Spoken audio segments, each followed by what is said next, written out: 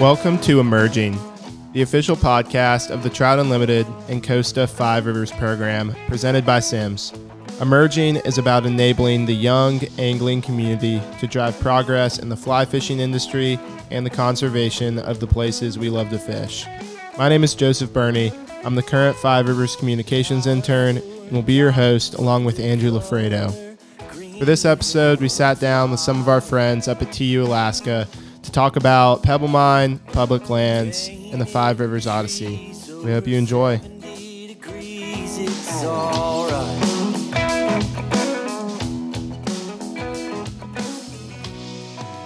Eric, Megan, Andrew, welcome to Emerging. So excited to be able to talk to y'all today about all these things. So if everyone doesn't mind going around introducing themselves, that would be awesome. Megan, you want to kick us off? Sure. Thanks for having us. My name is Megan Barker. I am the Bristol Bay organizer for Trout Unlimited, and I am based up here in Anchorage. Awesome. Eric? Hey, y'all. Thanks for having me. My name is Eric Booten. I am the Eklutna project manager and sportsman's coordinator for Trout Unlimited Alaska, and I also live in Anchorage. It's pretty far away. Right I think on. we're pretty spread out right now. I'm in Athens, Georgia. Andrew, you're over in Colorado. So we got some great distance covered right now. Oh, yeah, 100%. Good representation from different corners of the U.S., that's for sure. Eric, I guess I'll start with you. Are you from Alaska originally, or where are you from down in the lower 48? Yeah, I'm not from Alaska originally. I'm actually born and raised in Colorado. Grew up in Littleton, Colorado, and spent some good years in college and a little after in Gunnison, Colorado, and exploring the Crested Butte area. Love that. What about you, Megan? We've got a strong Colorado presence on the Trout Unlimited Alaska team. I also call Colorado my home. I grew up in Fort Collins, just about an hour north of Eric. But I bounced around quite a bit before landing in Alaska about 5 years ago, and have lived in a couple other places around the state before making Anchorage home. And that was about a year and a half ago now. What drew you out to Alaska? I mean, the West is awesome, and I mean that's where I'm drawn right now. But what drew you all the way up there? I mean, and I think Eric should definitely pipe in here too. I mean, for me, when you think about Colorado, especially when you grow up there, like the only place more wild than Colorado, I think, is Alaska. And so I came up initially for just a summer in college working in Glacier Bay National Park.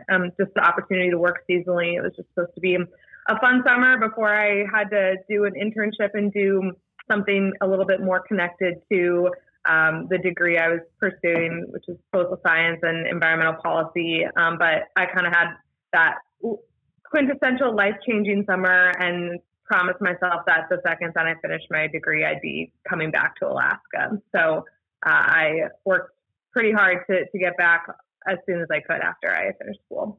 That's awesome. I mean, I feel like I know so many people who've gone out to just like even out west and for a summer and said, "Oh, I'm just gotta get it out of my system," and then end up there full time eventually. Eric, what's the story with you of how you got up there? I was fortunate enough to grow up living pretty much every weekend, getting outside, exploring public lands and doing different adventures. And Alaska's really always been on my mind since as long as I can remember, because I absolutely love skiing. And when I was younger, was obsessed with ski movies. And so seeing these big mountainous peaks and just wanting to be up there, explore that on skis has always been a draw to me. So I've grew up thinking Alaska was in my future, And additionally, my grandpa used to come up to Alaska annually to do some salmon fishing. And so I also grew up having family dinners in Colorado with his fresh catches. And once I started getting more into to fly angling, that just added a whole nother layer of appeal for me to make it up to Alaska. And I'll give my twin sister credit for being kind of the biggest spur in getting me up here. She actually accepted a teaching position in Anchorage, and I came and visited her. And 6 months later, I found a short-term job and was loading my Xterra up with all the gear I thought I needed, and got the dog in the car and hit the road. And happy to still be here today. That's so awesome. I long to do something like that, and I just think I relate to that a lot of loving all the facets of the outdoors and what public lands have to offer for us. And what are y'all can pick whoever takes this first, but can y'all dive in a little more to what your roles are at Trout Unlimited? Go ahead, Eric. All right. Well, as the kind of main parts of my role in TU, though I find myself really helping out on a lot of different causes and campaigns that I care about, which adds some awesome diversity to my day. And I'm happy to work closely with Megan and the rest of our staff. But as the Eklutna project manager, I help TU's efforts in supporting the restoration of the Eklutna River, which is a salmon stream not far from Anchorage that, due to historic hydroelectric development, has been hit really hard. And what was once a thriving salmon fishery is now very limited population. There was a historic dam that was abandoned there, blocking fish passage for nearly 100 years. That was removed a few years ago, which was a big win. However, there's another dam upstream from there that doesn't release any water from the lake. Therefore, fish can't really access that spawning ground or even the lake. And so it's a really interesting opportunity for us to be able to help bring salmon stream back to life in Anchorage. And there, I guess the quick summation there is there's the mitigation opportunity for the impact from those hydroelectric projects is currently unfolding. So it's pretty exciting to be a part of that story and a part of bringing salmon back for the native village there, as well as the rest of South Central Alaska. And as the sportsman coordinator, I work closely with our chapters throughout Alaska, our members, our volunteers, our supportive businesses, and engage them and let them know what's happening in Alaska, in our communities, when it comes to fish habitat conservation, public lands, what they can do, how they can be more involved and engaged. And it really brings me out into the community, and I absolutely love that aspect of it. And clearly with the current COVID situation, that is something that has been shaken up drastically. So I'm eager to return to some of that, but that was a pretty deep dive into my role. A little bit of a tangent there, but I'll pass the mic to you, Megan.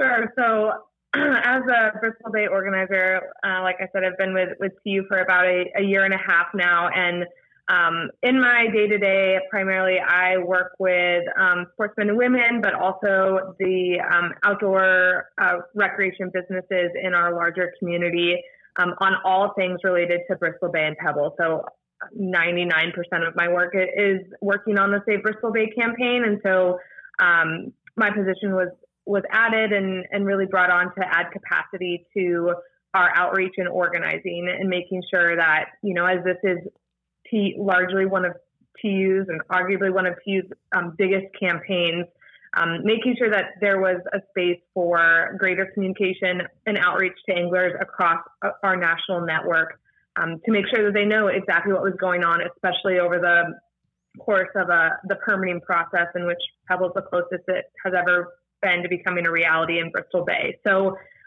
functionally, what that looks like, prior to COVID, I was traveling a lot, working with chapters in the lower 48, doing presentations, spreading the word. I was at sport shows, working the booth and talking to people about Pebble and, having opportunities for them to take action in a variety of ways. And then managing a lot of our business partnerships with some of our big hitters that come out and are really supportive and help us in doing that work of spreading the word. So in COVID, it's a lot more of digital organizing and trying to coordinate folks via computer and social media. But at the end of the day, I am living and breathing Pebble Mine in Bristol Bay. So yeah, that's what I do. That's awesome, you guys. And I'm just curious, we have a ton of college kids involved in Five Rivers. We have over 130 college clubs around the country. So just for those types of people, I'm always curious to hear the stories of people in TU and how they came to TU and how you got to where you're at today. So kind of any little background story on how you got to where you are today and maybe some advice for people who would be looking into a job similar to yours. Sure, I can start. I am very fortunate that I've known that working in the conservation arena for a nonprofit is something that I've wanted to do since college, and even arguably I probably knew that in high school too. And so because I had that kind of guidance, I was able to tailor a lot of the opportunities as well as the college classes that I took and pursued while I was in school. And hands down, the most important thing that I did while I was in school were internships. And one of the internships I did was in Washington, D.C., working with one of our partners, the Wilderness Society, as their policy intern. And it was an incredible experience. I think what I took away from that was that I loved the work, but I wasn't super sold on living in D.C. and kind of having that lifestyle. And I knew that I wanted to be in Alaska. And so through the connections, though, that I made doing that internship and being in DC, that is directly the connection that I was able to leverage that got me my position with Trout Unlimited in Alaska. So I was able to really work those connections to help benefit me and get me into the organization. And I will say that I was a little bit nervous, and I think I even asked it. Eric was in my interview, but I think there's a big perception that, Trout Unlimited, you have to be a big angler. You have to be, really fishy to work for the organization. And I was nervous because I was not that. But I think it goes back to the fact, nonetheless, I was still hired. Obviously, that's why I'm here. But, you come into the organization with a passion and background in conservation first, and anything you bring in with fishing after that is certainly a huge help in your position and connecting with other anglers who are in the organization. So for me, having the conservation background and bringing it and presenting that was what helped me get in with the organization a few years ago. I think there's plenty of people in TU that can help you out with that fishiness aspect. I think some people are Eric is one of them. And I mean, I have come leaps and bounds since I started with TU. I consider myself an angler now. No, we're good. We are good. But it was definitely, I was a little nervous when I had to bring that up at the beginning of my interview. Love that. Right on. Eric. Yeah. Let's see. So in college at Western State Colorado University, I studied environmental studies and sociology and got degrees in both. And the conservation really spoke to me throughout my college career. And along through that process, I've kind of identified that I was really interested in the nonprofit sector. It just seemed to be the right kind of fit for me. And after I graduated, when I was looking for a place to land and settled on Alaska, I was able to get in contact with some of the conservation nonprofits up there and find some good connections. And I started off at kind of in the trenches as a door-to-door canvasser, which is not the most glamorous job by any means, but I absolutely learned a ton of professional skills and approached it with a good attitude and got a lot of good connections within the conservation community. And so I think that's just one thing to keep in mind for graduating college students is you're not going to be able to necessarily walk into your dream job right away. You're lucky if you are, and that might happen, but you might have to start in a lower level, and there's nothing wrong with that. And it's a lot of the time and attitude that you put into that pays dividends.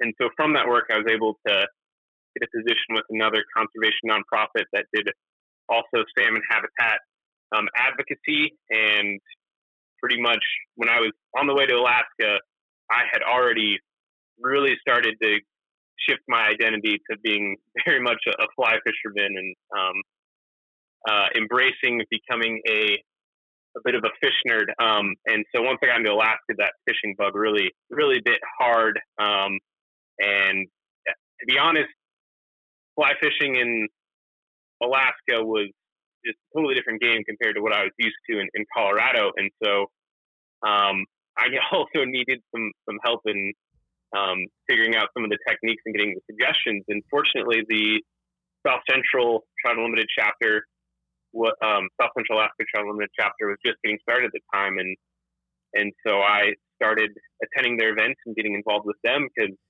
they were interested in conservation. They also had the skills and knowledge for the fishing, which I was interested in. And so I very quickly, based off my interest, got enlisted as a board member, which was a blast. And that gave me a little bit more exposure to Trout Unlimited, what they were up to in Alaska, being able to be a part of that beyond, I guess, just an additional level of conservation beyond what I was doing in my day job.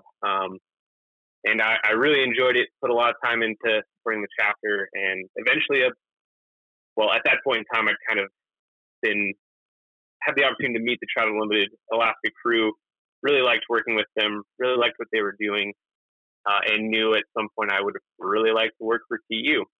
And a few years down the line, a position became available that was more or less the job I was already doing, and very, very quickly applied. So, and now I've been at TU for, going on 4 years now, I think. So.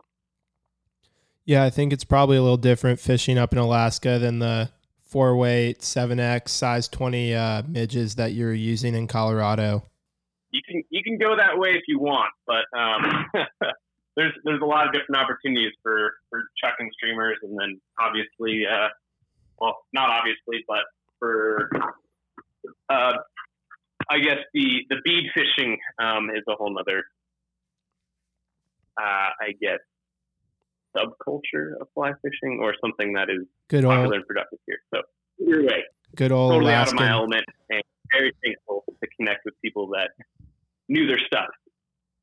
Good old Alaskan bead So are rig. you on the bead train? Are you on the bead train, Eric? Is it sinful or not sinful? That's a whole other podcast in itself. I mean, I wouldn't say it's my favorite way to catch fish, but there are undoubtedly times where if you want to catch fish, then a bead's the best choice. But I think one of the best parts about bead fishing, whether you like it or not, is it gets people hooked on fishing, and getting people hooked on fishing through our lens is just building more advocates. So what's your favorite color? I don't know. And I am case in point in that, because I think Eric was the one who turned me on to bead fishing, and I went to some of the urban streams in Anchorage and then got hooked, and I was like, this is awesome. And so I'm a big proponent of it. And it's helpful for new people too. So we're pro beads. No, totally. Pro bead. I think everyone here is pro bead, which would definitely upset, I think, the fly fishing purists that are listening to this, but you know it's what? not a dry fly. I don't know. Maybe if you put enough floating on it, who knows?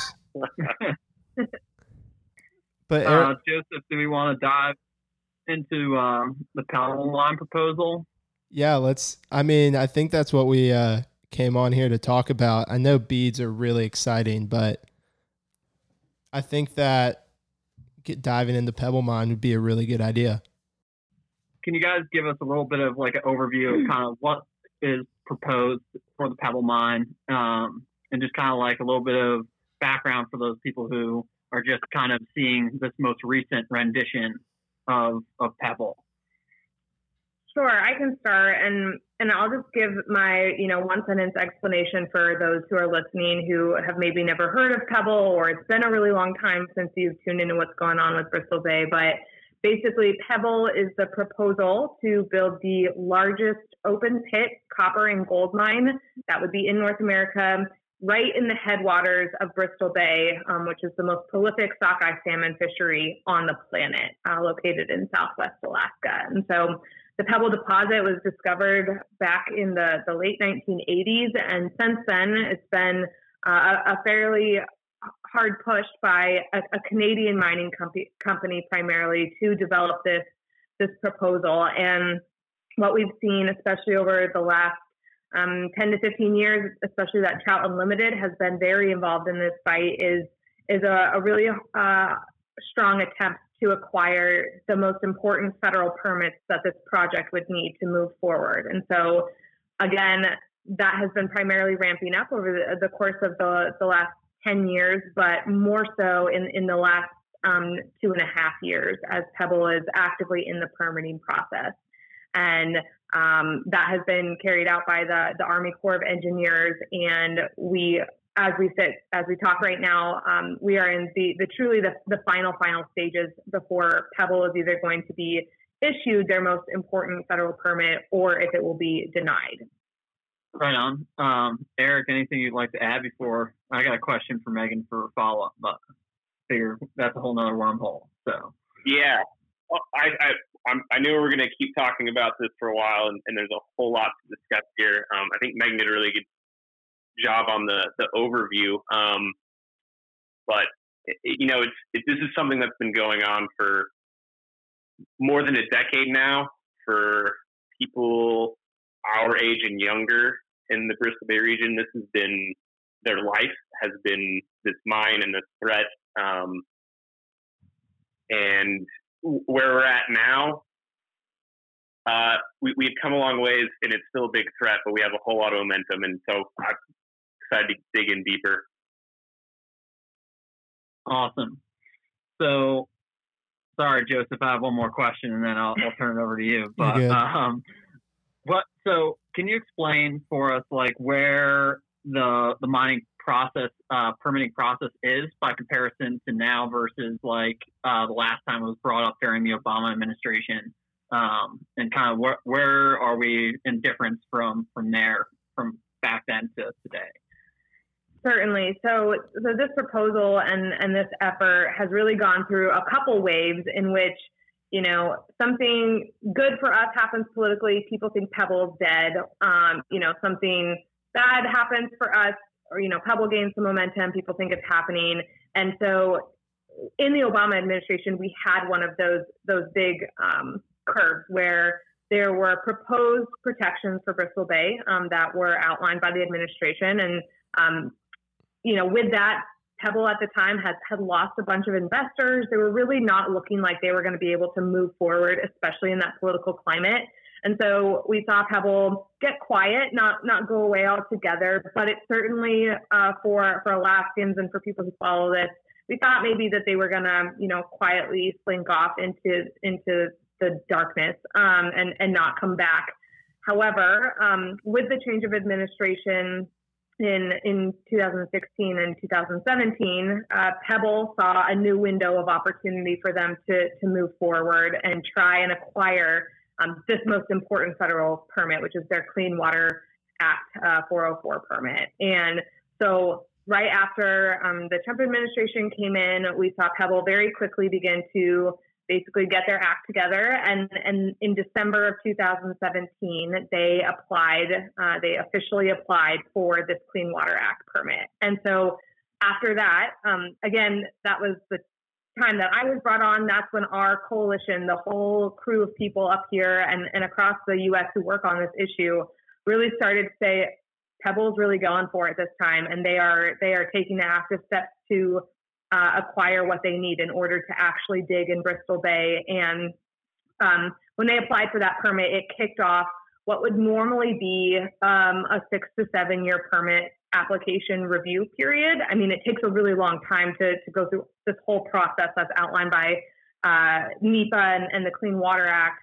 But instead, the Army Corps of Engineers rolled out this really fast-tracked permit review process that is supposed to be done before November 2020. And so what we've seen over the last 2 years is this permit process play out at a really fast-paced rate, and that has what we've seen steamroll Alaskans that has not included all of the necessary components of risk analysis that need to happen, and has overarchingly been a really poorly carried out process. And so, where we stand right now, as of last Monday, the Army Corps has now done their complete review, and they can issue a decision. They can say at this point, yes, Pebble is going to be granted this permit, or no, they are not going to be issued this permit. And this is where this big news and announcement came from that has been causing a ton of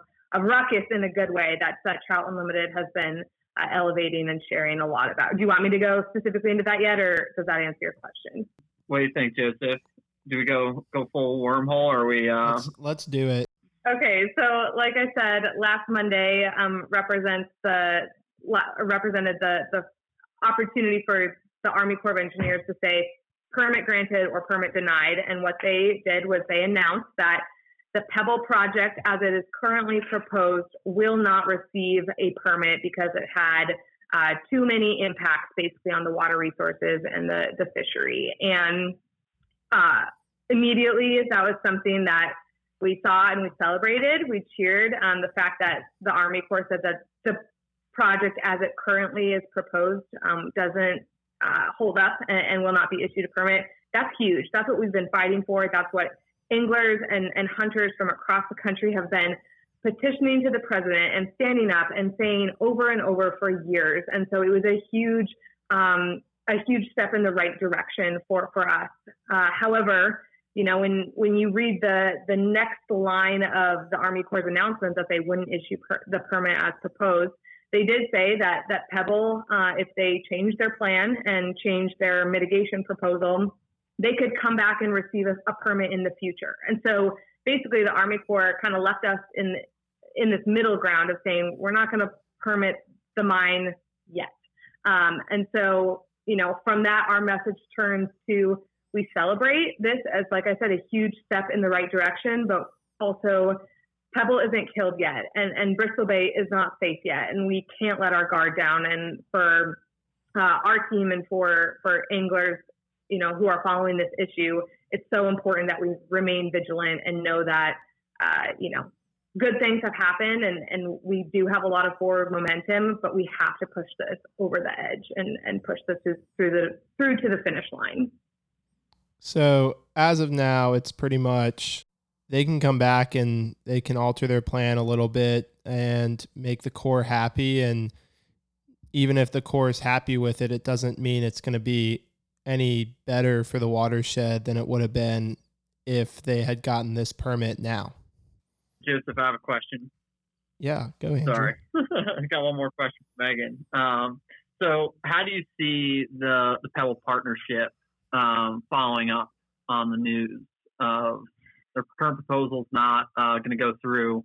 How do you guys kind of see this playing out with the Pebble partnership? Yeah, that's a great question. So, immediately, like less than an hour after this announcement was made by the Army Corps, the CEO of the Pebble Limited Partnership came out saying, we're going to have a new mitigation plan. We're going to, meet the things that the Army Corps has said we have to do. We're going to do it in a matter of a couple of weeks, which one is absurd because these mitigation plans require so much work to put together. And especially in a place like Bristol Bay where there's so many unique factors that have to be fully accounted for. Pebble saying that they're going to be able to do that in a matter of weeks is really outrageous. And so they've also been making a lot of statements like, this is normal. This is pretty normal for the Army Corps to say, go back and do more work, which is true. But, we push back on that and say Pebble has had their chance. They have had their chance to go through this permit process, and the Army Corps found that they were not compatible to meet the needs of the Clean Water Act, but then also what is needed to preserve the integrity of Bristol Bay. So I think we're going to continue to see a lot of really strong pushes from Pebble to try and move this project forward. But the matter of the fact is that this announcement just put up a massive roadblock for Pebble to move forward, and it's going to be really, really hard. And that's, again, why we celebrate. Like, this is going to be a big challenge for Pebble to overcome. And you're right, they could do it. The Army Corps could come back and, give them the green stamp of approval if they think that the mitigation plan is up to snuff. But that does not go beyond the fact that we have a very strong record to show that this permitting process, as well as the scientific analysis and the scientific facts of Bristol Bay, is that a mine like Pebble is not compatible with this fishery and these resources. And a lot of that has to do with the type of ecosystem, right? For folks that haven't heard or have ever seen photos of Pebble, where Pebble Mine was proposed to go, it's a giant marsh, right? Pretty much, it's just like a giant ball. Yeah. So exactly, incredibly wet. I describe the land as like a sponge. It just absorbs so much water, and so through that, it creates a really hard task to be able to mitigate the impacts of billions of tons of waste rock and billions of gallons of wastewater that will be a byproduct of this mine. Absolutely. Joseph, you've been quiet. I think I've hit my question quota. Yeah, I'm just soaking it all in. A lot of this is information that I find extremely intriguing, and as a hunter and as a angler, this is something like I've never been to Alaska or Bristol Bay, but it's a place that I've always wanted to visit, whether that's for hunting or for angling purposes. And just, I guess, for someone in my shoes that has no real connection right now to Bristol Bay and the trout and salmon fishing there, like, regardless, you might be interested in that, but what's something that, like, say someone in Georgia like me, or anyone in the lower 48 can do to help with this project to make sure that we're advocating for it not to exist, and why should we care? Yeah, I mean, I think, and Eric, you're more than welcome to chime in here too. I think, when we talk about Bristol Bay, it is the best of the best. And whether you have the opportunity to, fish it every summer, or it sits at the bucket list, or maybe a retirement gift for yourself, at some point in the future, we care about these places that don't exist anywhere else on the planet because they are so unique. And because if we mess this up, we will not have an opportunity to make it better. And we can point to so many places across our country and across this planet where we've seen this, where we have decided to go with development instead of leaving things as they are. And Bristol Bay is a prime example of where we haven't done that and where we are committed to preserving that place. And so I think if you care about fisheries in general, if you care about conservation, if you care about the great outdoors, Bristol Bay is the shining light and example of what it means to say, no, some places are totally off limits to this kind of development. Eric, what do you have to add to that? Well, Joseph, you're definitely not alone. That's one of the things about Alaska in general. People worldwide know what we have here, how special it is. They may not ever get to visit it, but the fact that Alaska is wild, intact, just captures their imaginations and makes them eager to stand up and advocate for it. And Megan, you did a really good job, but I think for the listeners of this podcast who are interested in hunting, fishing, wild lands, and native fish, I think one of the big reasons that these listeners might care is just if you think about Bristol Bay and then actually zoom out from there. So I guess what I'm saying is, and Megan alluded to this, is Bristol Bay is extremely special for a lot of reasons in way of its intact habitat ecosystems, strong fish runs, but we've learned the lesson before from California all the way through the Pacific Northwest and into British Columbia and other parts of Alaska, what happens when we contribute to the habitat loss of salmon and steelhead, and more than 400 runs of salmon and steelhead have been listed as extinct or endangered, and that's just in the last 100 years or so. So we can track the damage that has been done to these kinds of fisheries. And for me, with that in mind, knowing what has been done to Pacific wild salmon throughout the Pacific Northwest and beyond, and looking at Bristol Bay as this cherry on top, this very much shining piece in kind of a dark puzzle, that just makes it all the more important in my mind. And I think for a lot of people who really care about wild fish and wild places, and while a lot of rivers and systems are setting not records, but having just poorer and poorer runs for Chinook salmon and other species, Bristol Bay, a lot of its rivers are still getting extremely strong runs of Chinook and are actually setting records the last couple of years for sockeye salmon runs, and that is phenomenal. And I also want to add, part of your question, Joseph, was what can people do? And, from my position working with grassroots, I just want to, show and share my unending gratitude for especially the anglers in the Trout Unlimited community and our friends too, who have continued to speak on this issue, who have continued to show up and fight. And, with the announcement that we had last Monday, a lot of people in the media especially was really quick to say that, a couple, key Republicans or key people close to the president were the ones that made this happen. And I just, want to push back on that and say maybe a little bit, but more so, it was absolutely critical that we had thousands of anglers and thousands of hunting and fishing businesses who have been outspoken and been loud. And I want to make it clear that continuing that is how we stop this, how we push this over the edge and make sure that Pebble is fully denied this permit. And so for folks who are listening, number one thing you can do is go to www.savebristolbay.org/tell President Trump. And we have a petition there that is a thank you for the actions that were taken last week, because that is important in recognizing that.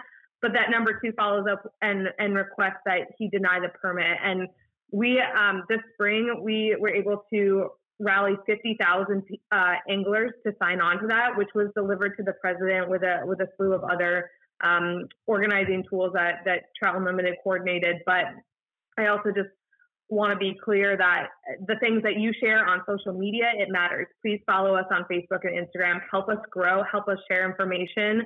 As someone who was literally coordinating the tweet storm that we did a couple weeks ago, the fact that we have this network of people who are plugged in, if you can't do anything else, in your day-to-day life, following us and making sure you're sharing information is critical at this stage of the fight. And so those two are what I would leave our listeners today with of what you can do to help us in making sure we fully stop Pebble.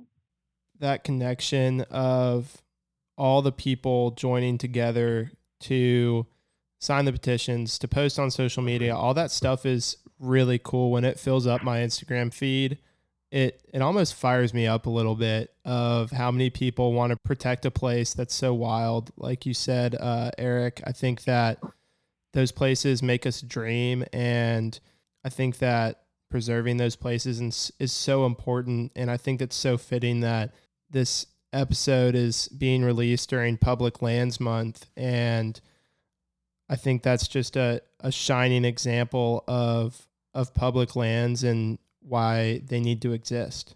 Yeah, absolutely. And kind of along those lines too, I'd be curious, kind of, because this is Public Lands Month, what is the biggest public lands lesson that people can take away from Bristol Bay, take home to their own sacred public lands in their own state and in their own backyard that they may feel more connected to, and are also feeling threats of something, like the Boundary Waters and their mine issue in other places across the West and East. Yeah, I like that question a lot.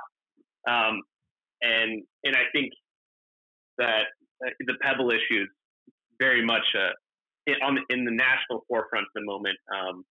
But I think there's a lot that can be learned from it that can certainly be translated to really any public lands or conservation issue. In two pieces that come to my mind, the first being, and we kind of just talked about this, but there is a very diverse group of Americans, outdoor recreationists and interests that really value public lands. And that's one of the strengths behind public lands is they unite us. They bring us together in singing the same chorus and fighting for something that all of us care about. Yes, we interact with them differently. In Bristol Bay, there's different user groups who harvest salmon differently, who often do not see eye to eye. And we have this really big, broad group of people that come from totally different backgrounds and interact with these lands differently, but they're standing up together in order to protect it. And that's one of the things that has been clearly instrumental in this campaign, and something that I think should very much be considered when boiling down your own public lands fight. And I think another piece is that we absolutely, as hunters, anglers, boaters, hikers, birders, you name it, we need to be vigilant about our public lands. And Bristol Bay is absolutely one of America's gems. In my mind, we shouldn't even be having this discussion about the Pebble Mine because of how much it offers us. And so a lot of our public lands are so incredibly valuable to us. They're not safe. And it's up to us to be vigilant and looking out for them and advocating for them. And so even considering the public lands around you, I think it's always wise to have a good idea to have your thumb on what's happening and what potential threats there might be, and being an advocate for your own public lands. And I'm glad that this is happening during Public Lands Month. What a perfect fit. Yeah, I think Eric hit it perfectly. You said exactly what I would have said, and the only thing I would add was that Bristol Bay is such an example of what it means to be in this fight for such a long time. And not every public lands fight is a 2-decade-long battle. Sometimes it's smaller, sometimes it's longer than that. But and that's why I go back to staying plugged in and staying engaged, even if it's just on one issue, whether that's Bristol Bay or what's happening, right in your backyard. It is so crucial that we do not let off the brakes one bit, and we, use our power that we collectively have, whether it's teaming up with others from unlikely backgrounds or it is, working within our own networks. It's so crucial that we do not stop at any place. And Bristol Bay is a great example of how that relentlessness has paid off in what we've even just seen last week. Absolutely. And I got one last question before, Joseph, we can turn it over to you for whatever ones you have left. But aside from Pebble Mine, I know this is more speculative, but what do you guys think is another looming issue that Alaska or otherwise that people should be aware of, in addition to the Pebble Mine, that you all see in the news that people should be aware of? In Alaska, number 2 is that people should definitely be paying attention to are the issues with the Tongass National Forest and the roadless rule down in southeast Alaska. And, it's the potential for protections for our national forests, critical salmon habitat to be taken away so that the timber industry can have significant impacts on old growth forests in our nation's largest national forest. It is significant. It is crucial that we are paying attention to that too. And it's our number. I would say it's our number 2 issue that we work on up here in with Trout Unlimited Alaska after Bristol Bay. Eric, maybe you have a different idea, but that was the number 1 thing that came to my mind. Yeah. Cool. I'm really deciding where to take this. I have to say that I think that the number 1 thing that comes to my mind right now, and this ties into Pebble and food security and all of the habitat and conservation work that Trout Unlimited does in Alaska and beyond, and that has to be climate change. And I don't have a whole lot of answers or places to really offer up a whole lot of insight on that at the moment. But in the last few years, there has been lots of data collection across the state of Alaska, and there's been some really alarming trends in stream temperature and lots of streams in which cold water fish are being overly stressed based off the water temperature, and there have been some pretty mass die-offs where salmon haven't been able to even get to the point where they're able to spawn due to that warm temperature. And I think it's going to become, and it's clearly going to become, an increasing problem for the state of Alaska, and cold water fish need cold water. And I think that just really underscores the importance of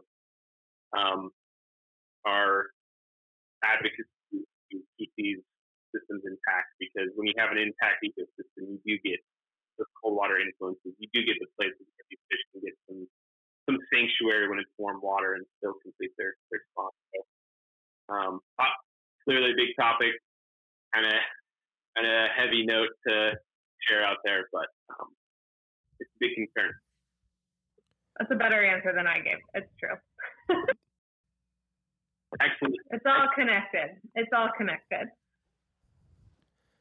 Oh yeah, and I think that we could keep diving into this for a whole nother episode, for days, for however long, because it's just an ongoing conversation and one thing builds off of another. And for all these episodes, we're going to have a little blog post that if you want to do a little more research on your own and want a little more information, we're going to throw the links that were mentioned in the episode. And like Megan was talking about, those ways that you can get involved, we're going to make sure that you have all those resources that we've talked about to look more into that and guys, take action I just and be able to help out here at stop where I'm talking Pebble about Mine, and to, getting involved all of in those ways projects that you can that make a we've talked difference about. for stopping Pebble Mine from happening. Because our first intention with this episode was to release it during Public Lands Month, and we mentioned that earlier in the episode about it being Public Lands Month, but it's October now. So that's passed, but a couple of weeks ago, the Pebble tapes were released. And this was something that we were not going to miss and leave out of this episode. So Andrew and I sat down with Megan again and got a chance to talk about the Pebble tapes. We had a really interesting conversation, and we hope you enjoy this little excerpt to add on to the narrative of Pebble Mine. So welcome back, Megan. I know we recorded the initial episode a couple of weeks ago and had all these plans for it, but so much has happened, as I kind of just mentioned, and I would just love for you to kind of run us through the timeline of these new Pebble tapes that just came out.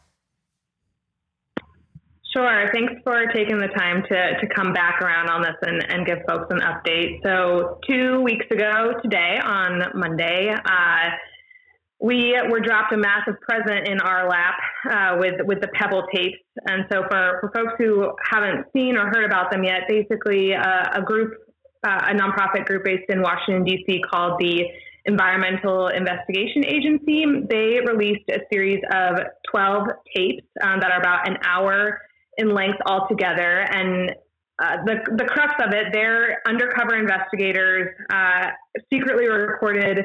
They posed as potential investors in the Pebble project, and then secretly recorded their video conversations with 2 Pebble executives, and over the course of their conversations brought a series of really damning things for the Pebble project to light. And I think the 2 biggest takeaways that we saw from these Pebble tapes that were released is one, that Pebble is planning on building a significantly larger mine than what they have put forward to the Army Corps of Engineers, to Congress, to Alaskans and the American people.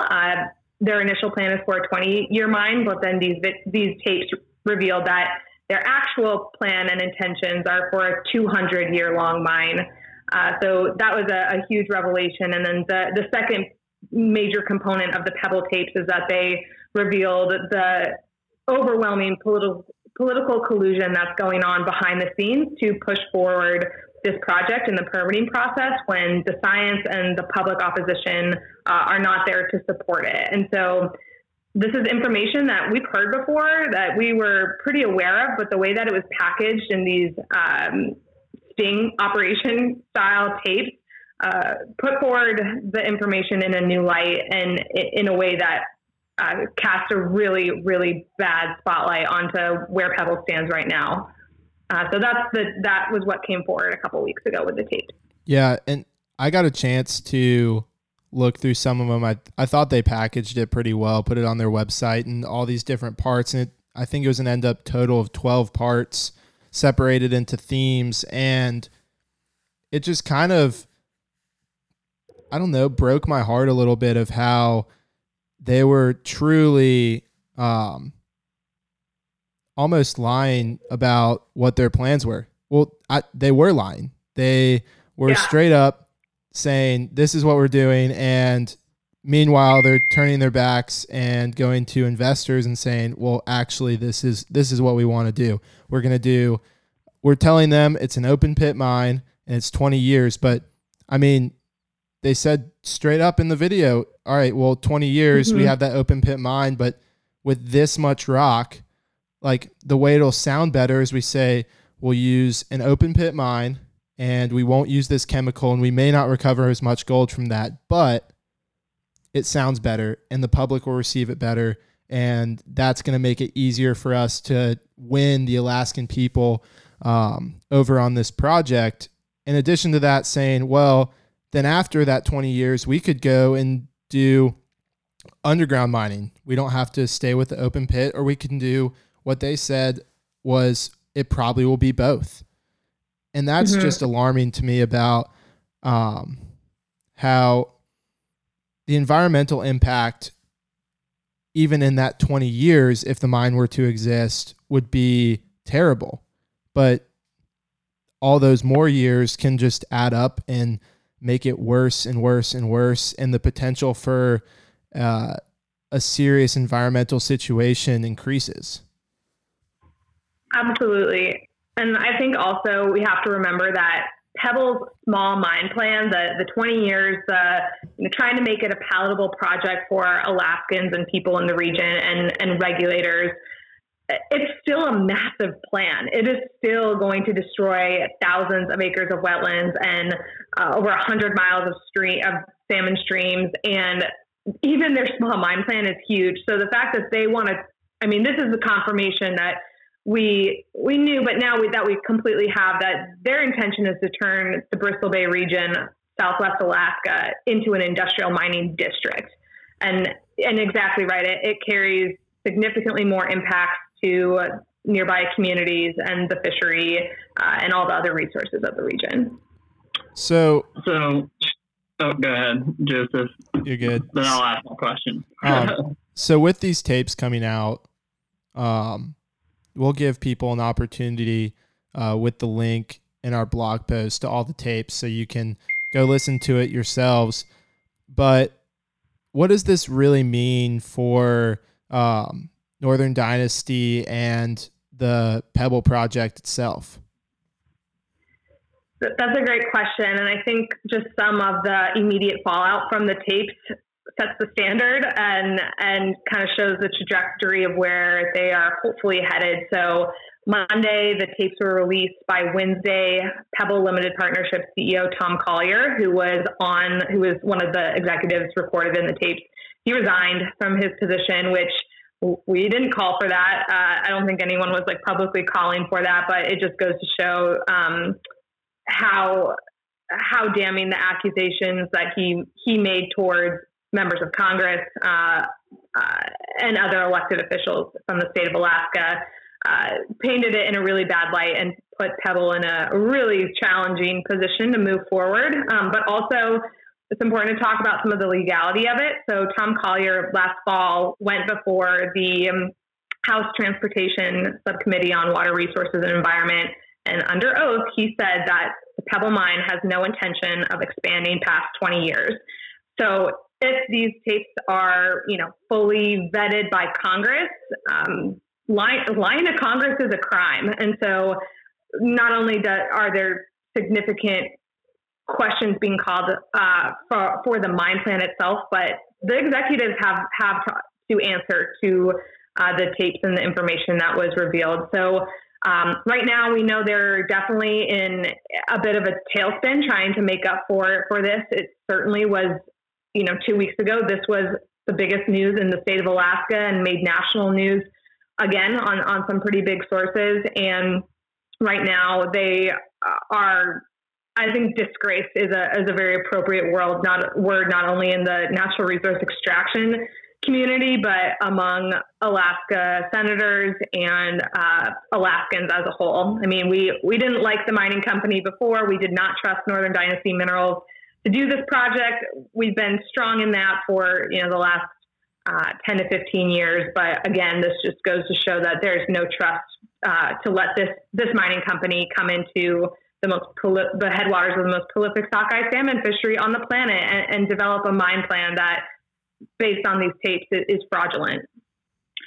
So, Megan, that's super interesting. And how does Northern Dynasty pivot from here with the people of Alaska? Not only with the people of Alaska, but with regulators saying, how do you recover from something like this if you're that? Yeah, I mean, that's a great question for Pebble to have to answer. I'm not going to do their job for them. But you see it in, when Collier resigned, it's interesting. The other executive, Ron Thiessen, he's the CEO of Northern Dynasty Minerals, which is the parent company for Pebble Limited Partnership. He was saying all the same things too, and he didn't resign. And the company issued an apology that was weak, and it's all a big distraction from what the reality of Pebble is. And they didn't go back and say, all right, we're going to do things differently, or we're going to go back to the drawing board and try and come up with a new plan. I mean, they are trying to pivot to a place where they think that their project can still be, supported and can still receive its federal permit, which is what it's trying to do. I will say, though, that I don't know how you recover from the fact that you had our two senators, both Senator Murkowski and Senator Sullivan. They have always been on the side of the permitting process. They've always said, let Pebble go through the process. We have the environmental laws in this country that if it's not compatible with the Clean Water Act, it will not be permitted. And after the Army Corps of Engineers said that Pebble's project wouldn't be permitted as currently proposed, both senators came out and supported that decision, saying that, Pebble doesn't meet the high standards and thus shouldn't get a permit. But then after this, especially because these tapes, if you go watch the ones that are specifically about the Alaska senators, they say some really offensive and inappropriate things about where the senators stand. And especially Senator Sullivan was very compelled by this. They both responded saying, Senator Murkowski was furious, like literally furious in the recording of the interview with her. And Senator Sullivan made his strongest statement of opposition to the Pebble mine that he has ever made. And he said, let me be clear, I oppose Pebble, no Pebble mine. I mean, that's huge. So Big time. now not only do they not have, they are in a tough place with Alaskans. They've certainly dug themselves a hole, yes, pun intended, with Alaska leaders. Wow. Yeah, no, totally understandable. It's like two-faced organization to a certain degree. Totally. Mm-hmm. Definitely some things to answer to, especially with regulators. And what would be the punishment to lying to Congress if they move forward with actions against the former CEO? That's a great question. One that I don't think I have directly.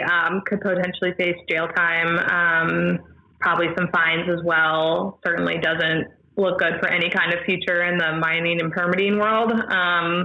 Politically too.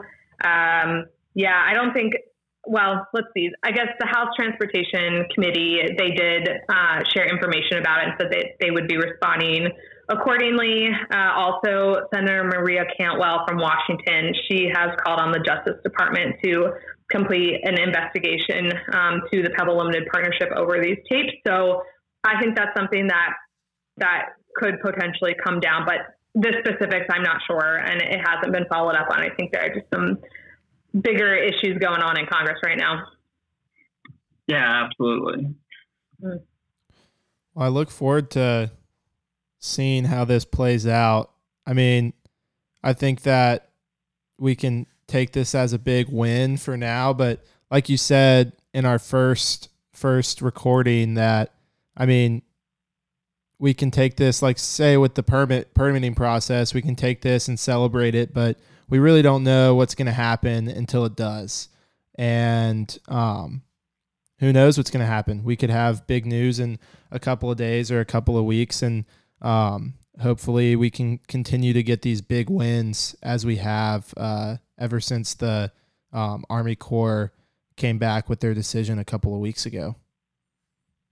Yep, certainly. And again, I would just reiterate that the things that were said in the Pebble tapes, they're not new. So we've heard these executives at mining conferences on record saying that they plan to, develop a multi-generational mine. And CNN has investigated the very close relationship that Governor Dunleavy has had with the company and their communications with the White House. I mean, this stuff has been documented, but these tapes are just a very new and shocking way in which this information was uncovered. And again, I hope that it doesn't distract from the fact that this project to this day is not worthy of its permit. And we need to continue to hold the line and make sure that our members of Congress, especially, not only one, investigate Pebble, but two, urge the Army Corps to deny this mine plan its permit, because we are now, like I said, talking about a fraudulent mine plan that has not been fully vetted by federal regulators and the American people as the mining company intends to build in Bristol Bay. So again, I hope it's another thing that riles people up. I hope it's something that makes people mad and encourages people to take action, and that's exactly what it should be. Yeah. So, Megan, you also mentioned that this might be a cascading effect for more information to come out of Washington in regards to the permit and the future of the mine. What are kind of the next things to expect from, the state of Alaska or Congress or the White House on this topic? Certainly. So with the tapes itself, I mean, I think an oversight committee hearing, making Pebble come back in and testify again in front of Congress and really push hard on them about what their true intentions were and, get to the bottom of the fact that, these statements were made and are incredibly problematic in a permitting process that is so far towards to being completed. And so I think that would be a big step by Congress. Additionally, a Department of Justice investigation too. Nonetheless, like I said, a lot of things are happening in Congress right now. And I think with the Army Corps' permitting timeline, what's more likely we will see is Pebble is probably still going to try and release a mitigation plan, which is what they said they would do, and the Army Corps said they wouldn't issue a permit to their project as currently proposed. So right now we are waiting to see if that mitigation plan is released, and we know that it likely will not be up to snuff what's required by the Clean Water Act yet again. And so our call continues to be this permit needs to be denied. So after a mitigation plan or before, the Army Corps could say the permit will be denied or granted. And so we are waiting to respond then. Great. And when do you think the timeline is for that?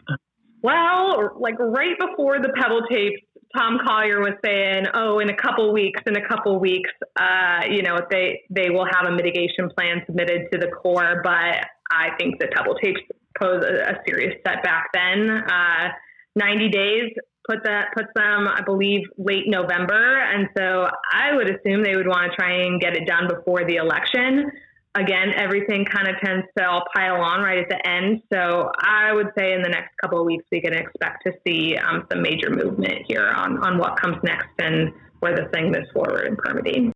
Yeah. So what would you, I guess, say to people at home to be on the lookout? What can they be doing proactively now, especially people in college?